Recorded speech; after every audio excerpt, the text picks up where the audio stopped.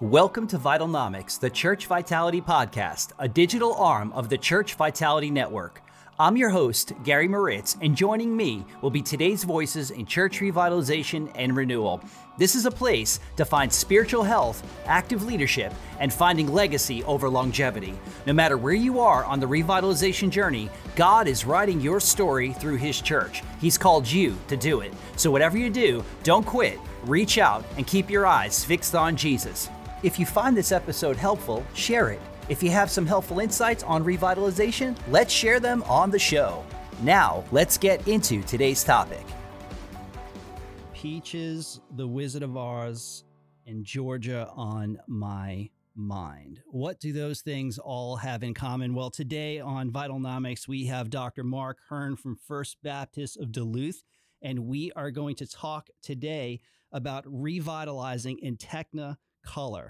And so this is a conversation that's going to help us think a little bit differently, a conversation of building a church of the nations, not just with the nations, but of the nations. And so we're really, really excited to have Mark on today's show. How are you, Mark? Doing great, and so thankful for your hospitality. Oh, it's awesome. I'm so glad. I'm excited for this because your church is doing something pretty radical. Many churches are not doing what you're doing.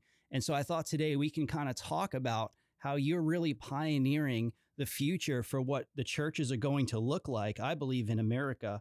And so tell us the story about First Baptist. Just give us a beginning snapshot of what that looked like. Well, when I came there in 2010, First Baptist Church was a predominantly Anglo church, suburban Atlanta, a church in a fairly prominent, very wealthy community.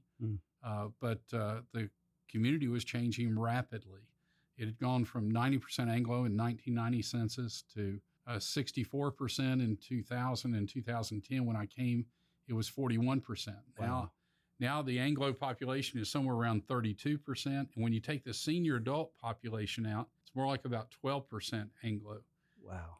And when I first moved to Duluth, my neighbors on one side of me are Malaysian Vietnamese. Neighbors on the other side of me are Korean. Behind me is a neighbor from India. Across the street, there's a family from Zimbabwe. At the end of the cul-de-sac, there's a doctor from Puerto Rico.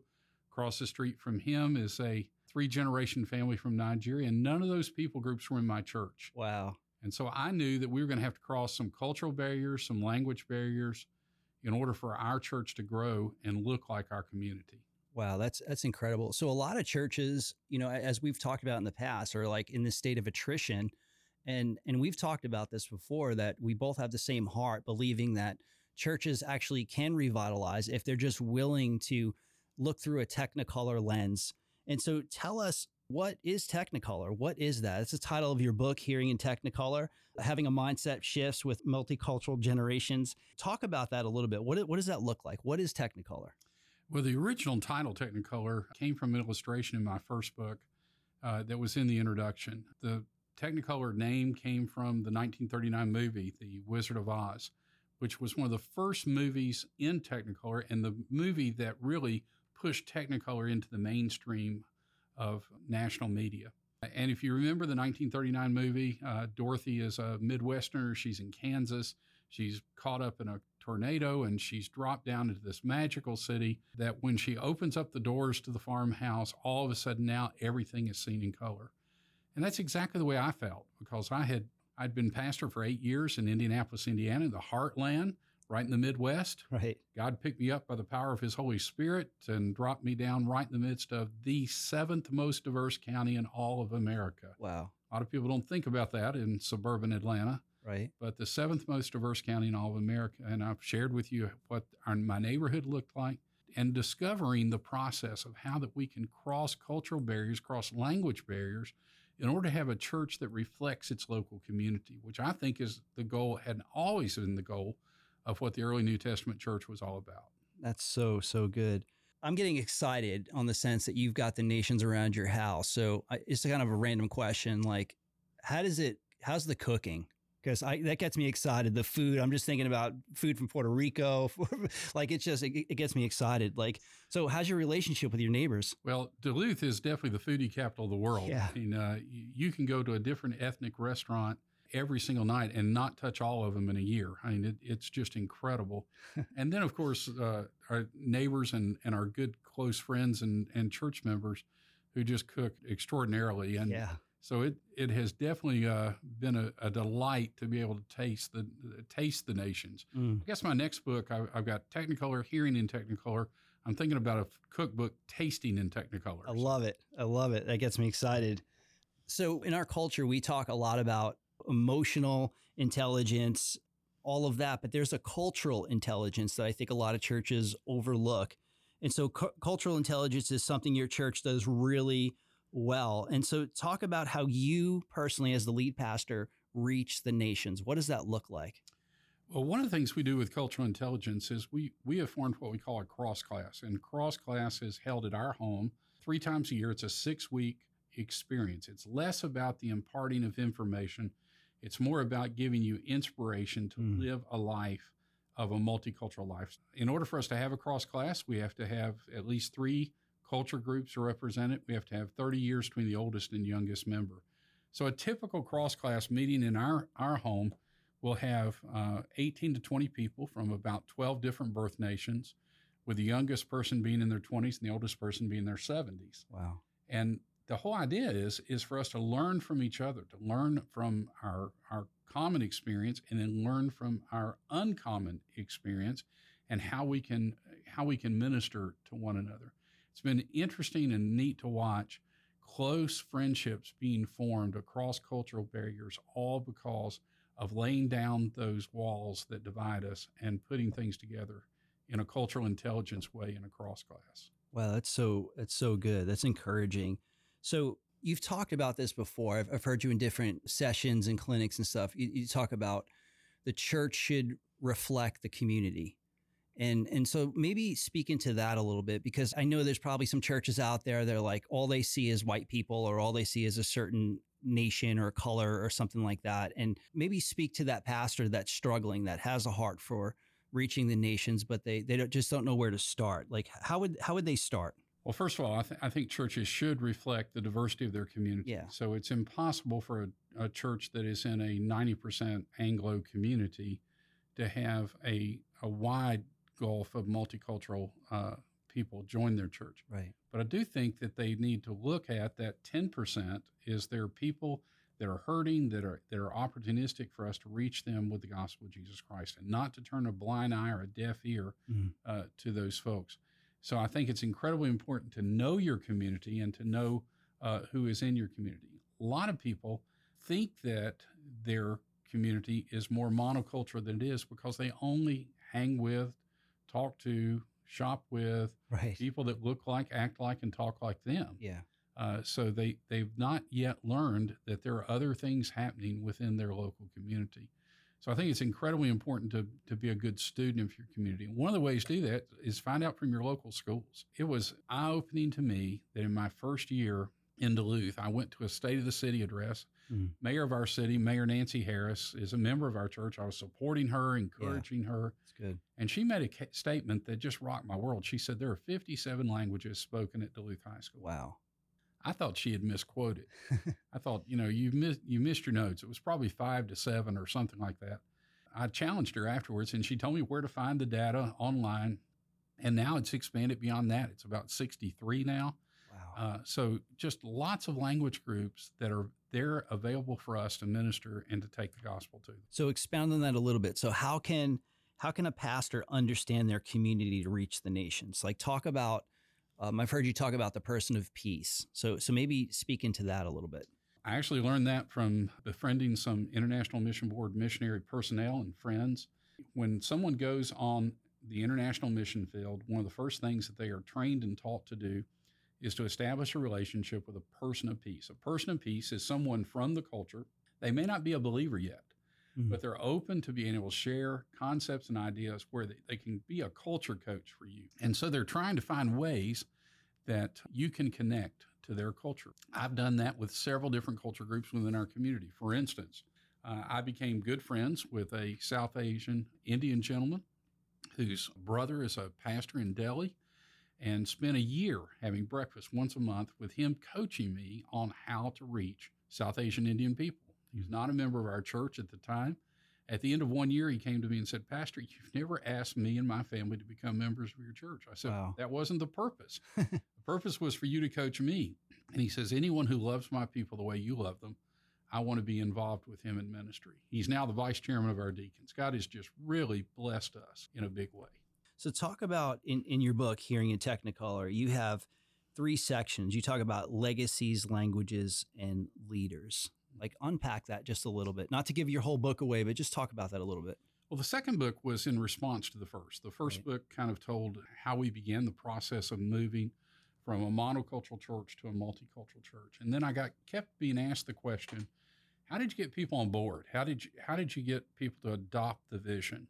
I brought on a co-author, Darcy Wiley. Darcy, a good friend of mine, and she interviewed 35 different people inside the church, outside the church, about the reaction to what was going on within First Baptist Church Duluth. And we didn't have an outline when we began. We began the outline after we had received all those interviews.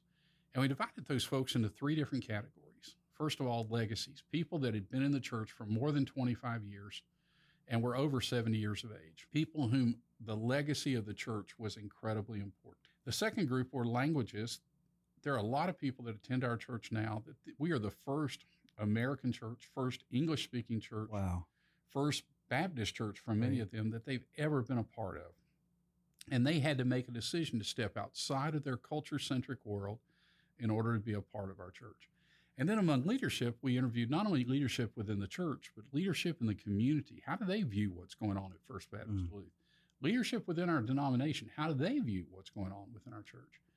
And we found that though similar, there are distinctive ways that they've adopted this vision. Right. There are distinctive ways those 3 groups have moved through a process by which they became not only okay with, but actually supportive of the idea of a church that is reflective of its community. Wow, that's so good. In your book, and I've heard you talk about this, it's pretty cool. So a lot of churches are real big on assimilation. They want to talk about, we got to assimilate. But I love your approach that it's not about assimilation, it's more about accommodation. Talk about the differences there and maybe how we should kind of shift on how we're thinking about assimilation and bringing that into our context. Well, this is a major foundational stone of who we are as a church, is that we're not about assimilation, we're about accommodation. So many churches, assimilation is if you become like us, you can become one of us. Yeah. And so the whole concept is to make you like us, make you in the image of who the church already is. Accommodation says tell me about you. Tell me about your background. Tell me about where you come from. Tell me about your culture group. Tell me about what you value in life. Tell me about what you value in your spiritual walk. And it's the difference between ministry with and ministry to. So many churches have a ministry to people that are different than them. They, we go minister to this group. We go and have some ministry to this segment. But ministry with says, hey, we want you to come and become part of us. We want to join hands and shoulders and lock arms and say, let's meet the needs of this community together. Right. And so that's incredibly important. So I know some of our listeners are probably, they don't have a large church, and, with the median age being 64 now in America, the average size church. And so with the attrition rate and all of that, I try to encourage pastors by saying, look, Jesus had 12 and he turned the world upside down. So maybe talk to that pastor about, okay, maybe they're thinking wrong. Maybe they're saying, you know what, I need to find people like me for the church to grow. And maybe talk to that pastor by explaining to them how they can actually reach the nations to revitalize their church. Well, I do some coaching with pastors in the situation you just described, where it may be that it's a church plant or a church replant. Yeah. Resources are incredibly limited.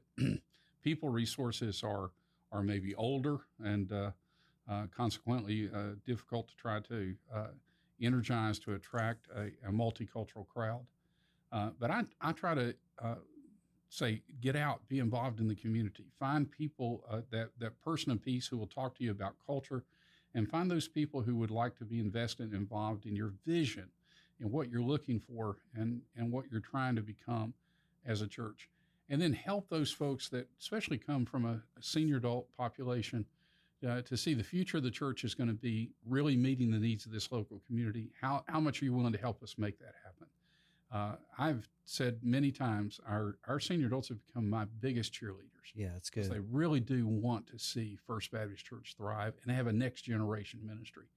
And the next generation of First Baptist Church Duluth is going to be even more diverse than it currently is. And if that's the case, then we're going to have to learn how that's done in this time frame in order to be effective in that time frame. That's good. I got one more question before we close out our time, and that has to do with what you just said about the next generation. So talk about the tensions, because I'm seeing this more and more between the grandparents to the parents to the grandkids, and kind of talk about that tension and how maybe they need to work together, how to find some solitude in their walk with Christ instead of a split. I get a lot of folks that come from a language church background in particular that are very concerned about the second and third generation no longer come to church or absolutely made to come to church in order to be a part. What we have provided is an opportunity for a 3-generation family to all be invested, involved, and try to meet their needs. Grandparents who speak no English, we provide live interpretation in the 4 most common non-English speaking languages in Duluth. So we try to provide an opportunity for them to learn, to worship, and serve in their language group. Mom and dad who have come to the United States and really do want their children to be involved in an English-speaking atmosphere, and yet they're part of a multicultural world, they have an opportunity to do that. And then children who typically speak only English, don't speak the mother tongue, Right. and are somewhat in rebellion against culture, are able to embrace their grandparents' culture and yet be a part of something multilingual and multicultural at the same time. I think that's true not only in our church, but I think it's true in any church. So if you're in a Spanish-speaking church, look at ways to be multi-generational by being multicultural. If you're in a Korean church, look at ways of being multi-generational by being multicultural. So no matter what language group or what group you come from, I think that's the way that you solve this multi-generational issue. Wow, that's really, really good. I know I said that was the last question, but all right, one more. Who are you listening to right now? Who should people be listening to outside of yourself? Because I mean, you're a pioneer in this area, but who else is kind of with you on the journey? Like who should other people listen to? Oh, wow. That's a good one. I'll tell you one that probably no one's ever heard of. Dr. J. June Chia. She is with Dallas Baptist Theological Seminary, and she's doing research. She did her PhD in cultural intelligence. Wow. She's actually coming to our church next month. Great. To do a leadership seminar with our church leaders and then do an area-wide seminar because we really think that cultural intelligence is where it's at, where people can put down their barriers and quit thinking of us and them and start thinking about doing things together. I think that's a very big deal. Of course, Dr. Mark DeMoss, Mosaic International, he has actually been my mentor, my friend, my confidant, my advisor. Yeah. Early in the process, when I was looking for someone to speak into my life about multicultural work, he was the one who immediately kind of stepped up. We actually took our entire staff to his staff retreat in Chicago at their invitation. And they walked with us hand in hand through several processes. And I'll have to tell you, that was really kind of the embarking point of us having and developing a multicultural vision. So those are 2 right off the top of my head, but there are others that I think you can have people speak into your life. That's really good. Well, I want to thank you so much for just taking time and speaking to our listeners today about what God is doing in your ministry and how you're literally leading and pioneering a great work at First Baptist Duluth. So to our listeners, I want to thank you so much for taking time to listen. And remember, you can revitalize in Technicolor. We'll talk to you soon.